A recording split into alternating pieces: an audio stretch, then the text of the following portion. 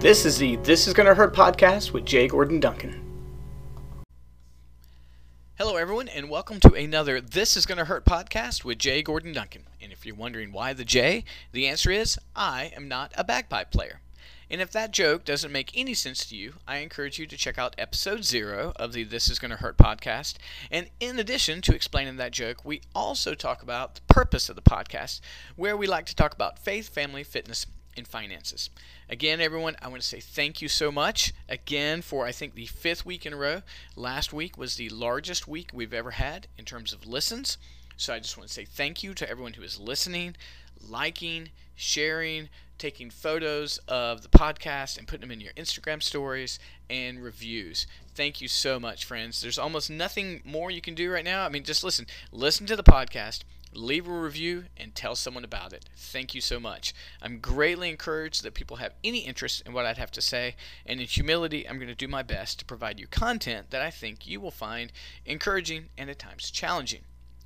This past week on our Free Friday episodes, which are those 5-minute or less episodes, I gave a very brief just appreciation and memorial for Eugene Peterson. Eugene Peterson passed last week. He was a tremendous and godly pastor, a man and theologian, and I talked about his paraphrase of the scriptures called The Message. Now, Eugene Peterson wrote, of course, so many more books than that, some that just had a profound impact on many, many people, pastors and lay people alike, but The Message was the one that I focused on because when The Message first came out, or at least when I had my first interaction with it, I was very skeptical. I saw Eugene Peterson as susceptible to great error if you read his works. I was suspicious because I just always had a guard against paraphrases of the scriptures. And so briefly, not to redo that podcast, but to just summarize, a paraphrase is more of an interpretive translation, where other translations like the King James, the New American Standard, and the English Standard Version seek to be, as much as possible, word-for-word interpretations from the Hebrew and the Greek. And so I was just raised to think, you know what, those paraphrases, you got to look out for them. And of course, they are exactly what they said to be. They are interpreted paraphrases of the scriptures. They do offer great value. And once I began to interact with Eugene Peterson's The Message, I began to appreciate it all the more. I don't preach from it.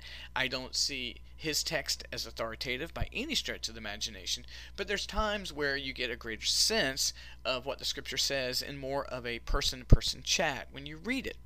So having said all that, after that podcast, again, thank you everyone for listening to it, I began to think, you know what, there's lots of people in my life that at first I was incredibly skeptical about. And then as I got to know them or interact with the things that they've said or written or done, some of my skepticism diminished. Now, don't get me wrong. There have been people in my life that I was just totally I thought they were suspect. And once I got to know them a little bit better, I'm like, you know what? They are suspect. But there have been more and more that I've just shown my preconceived notions were unfair and my concerns were unfounded. So I thought about through the weekend, I thought about, where might that be? Where are there areas in my life where perhaps I'm prejudging a person or prejudging a movement or something along those likes? And here's some of the thoughts that I wanted to share with you. I hope they're encouraging to you. And then I want to tell you about a challenge that I'm going to take for myself. First of all, I want to remind everyone, much like I mentioned in the Personal Growth Movement podcast, is that you are equipped with the Holy Spirit if you are a believer in the scriptures. Even if you are not a Christian, you're still equipped with discernment and a manner of wisdom. And so I want you to trust those things before you prejudge anyone or anything. Let's say there's a book out and everyone says that book is terrible, it's controversial, it says just awful things. And sometimes we just take people's words for it. And you go, you know, that thing is awful. And maybe perhaps we read an article about it and we get quotes from it and our concerns are verified, right? And you go, you know what, those things, I'm not going to read that. I don't want anything to do with it. But there are times where it's important for us to actually interact with those writings personally to make a decision ourselves. This is even more important when it comes down to person,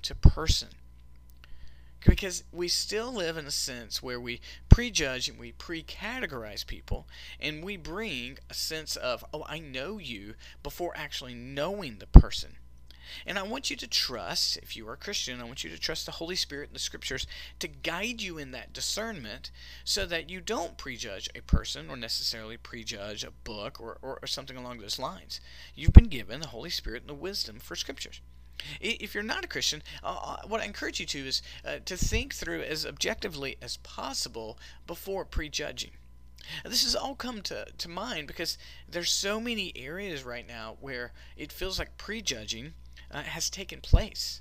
Nowhere more than it would appear to be politically.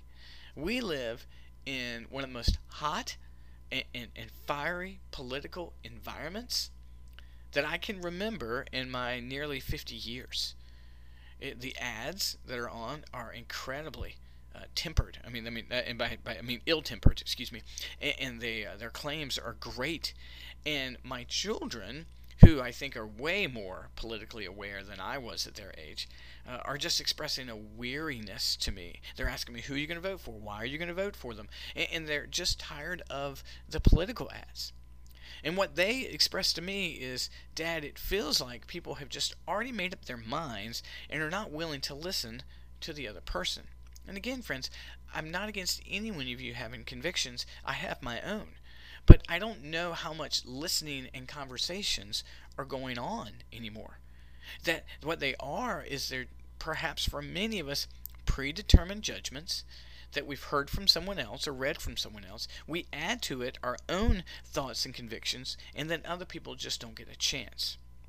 This came up for me locally in the issue, and so whenever I talk like this, I want to share my own concerns and my own failures, so perhaps we can move beyond those, and it will lead me into my personal challenge that I'm going to take on and then report back for yourselves.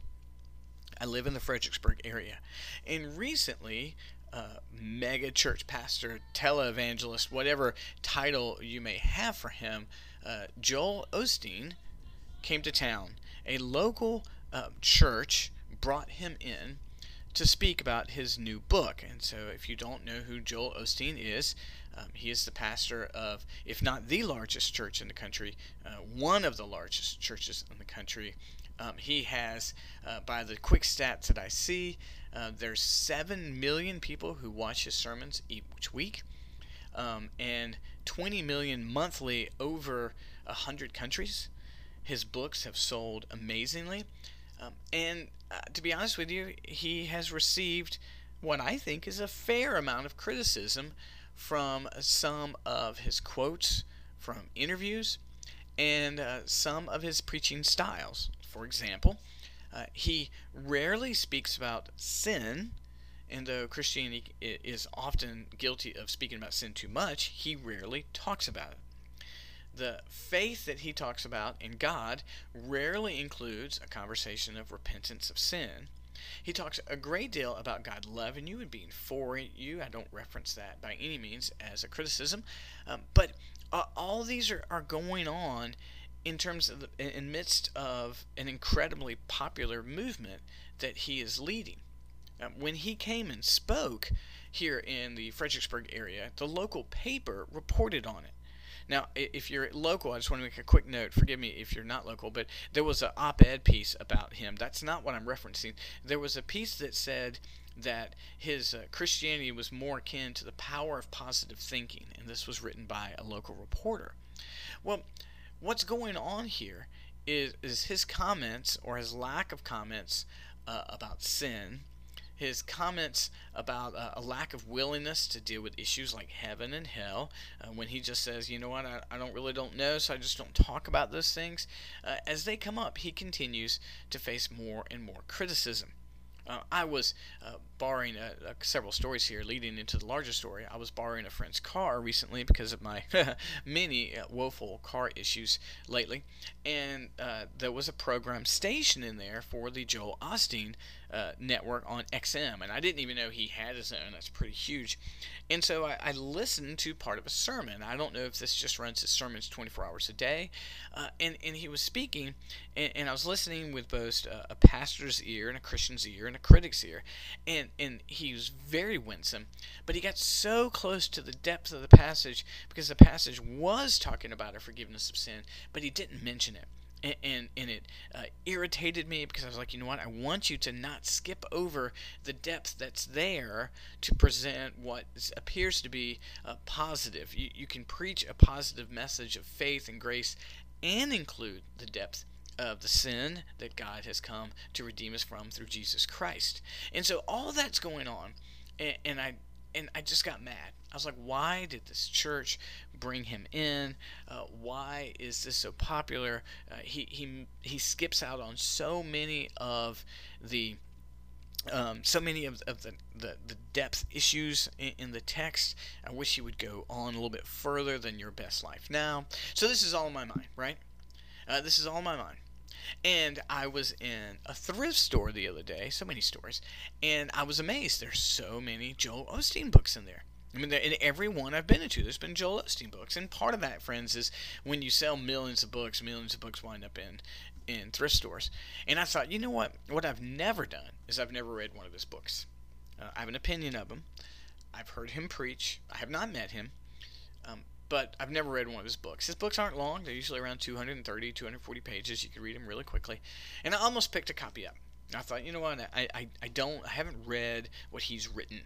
And if I'm going to have a firm opinion on it, I need to be more exposed to this. And so in light of the Eugene Peterson comment I made on Friday, I thought maybe it's time that if I'm going to have a firm opinion on him, and I'm telling you my present opinion is he does not discuss the true depths of Scripture that are there, that he's opted more for what the article said in the paper, a little bit more power, positive thinking, than the depth of Christianity and the richness of our ancient faith that he could talk about. So here's my personal challenge. Here's what I'm going to do. I'm doing this to myself. I'm not challenging you to do it. But if I'm going to speak a podcast that's telling us, hey, we need to understand people a little bit more before we prejudge them. That's my encouragement in this episode. Friends, we need to read more what people have written. We need to actually speak with them if we have criticism against them, and we have that opportunity. Here's what I'm going to do. I'm going to put my money where my mouth is, okay? Joel Osteen's new book is called Next Level Thinking. 10 Powerful Thoughts for Successful and Abundant Life. That's his new book, and that is what he has come in locally to talk about. And, of course, if I do a quick Amazon search, I don't think it's selling as well as his other books have. It's not. It's number 864 in the world, but I just want to say, friends, that's a lot of books, by the way. I've sold books on Amazon. I've never cracked more than like the top 17,000. 864 is no joke. That he's selling a lot of books. It may not be in the top 10, but he's moving some books. Okay, so this is a new book. If you go online to Amazon, what I find is he has the book, and it is 224 pages. That's a quick read. In addition, there's a study guide that goes with it. And that is, let's see, that one's not selling as well, but that's fine. That one is 96 pages, and in addition to that, there is a journal, and that journal is, let's see, 192 pages. Okay, so here's the package. That is what he is pushing, is this 3-book set. I'm going to add it to my cart. All 3, and I'm going to buy all 3 of them. Here's what I'm going to do.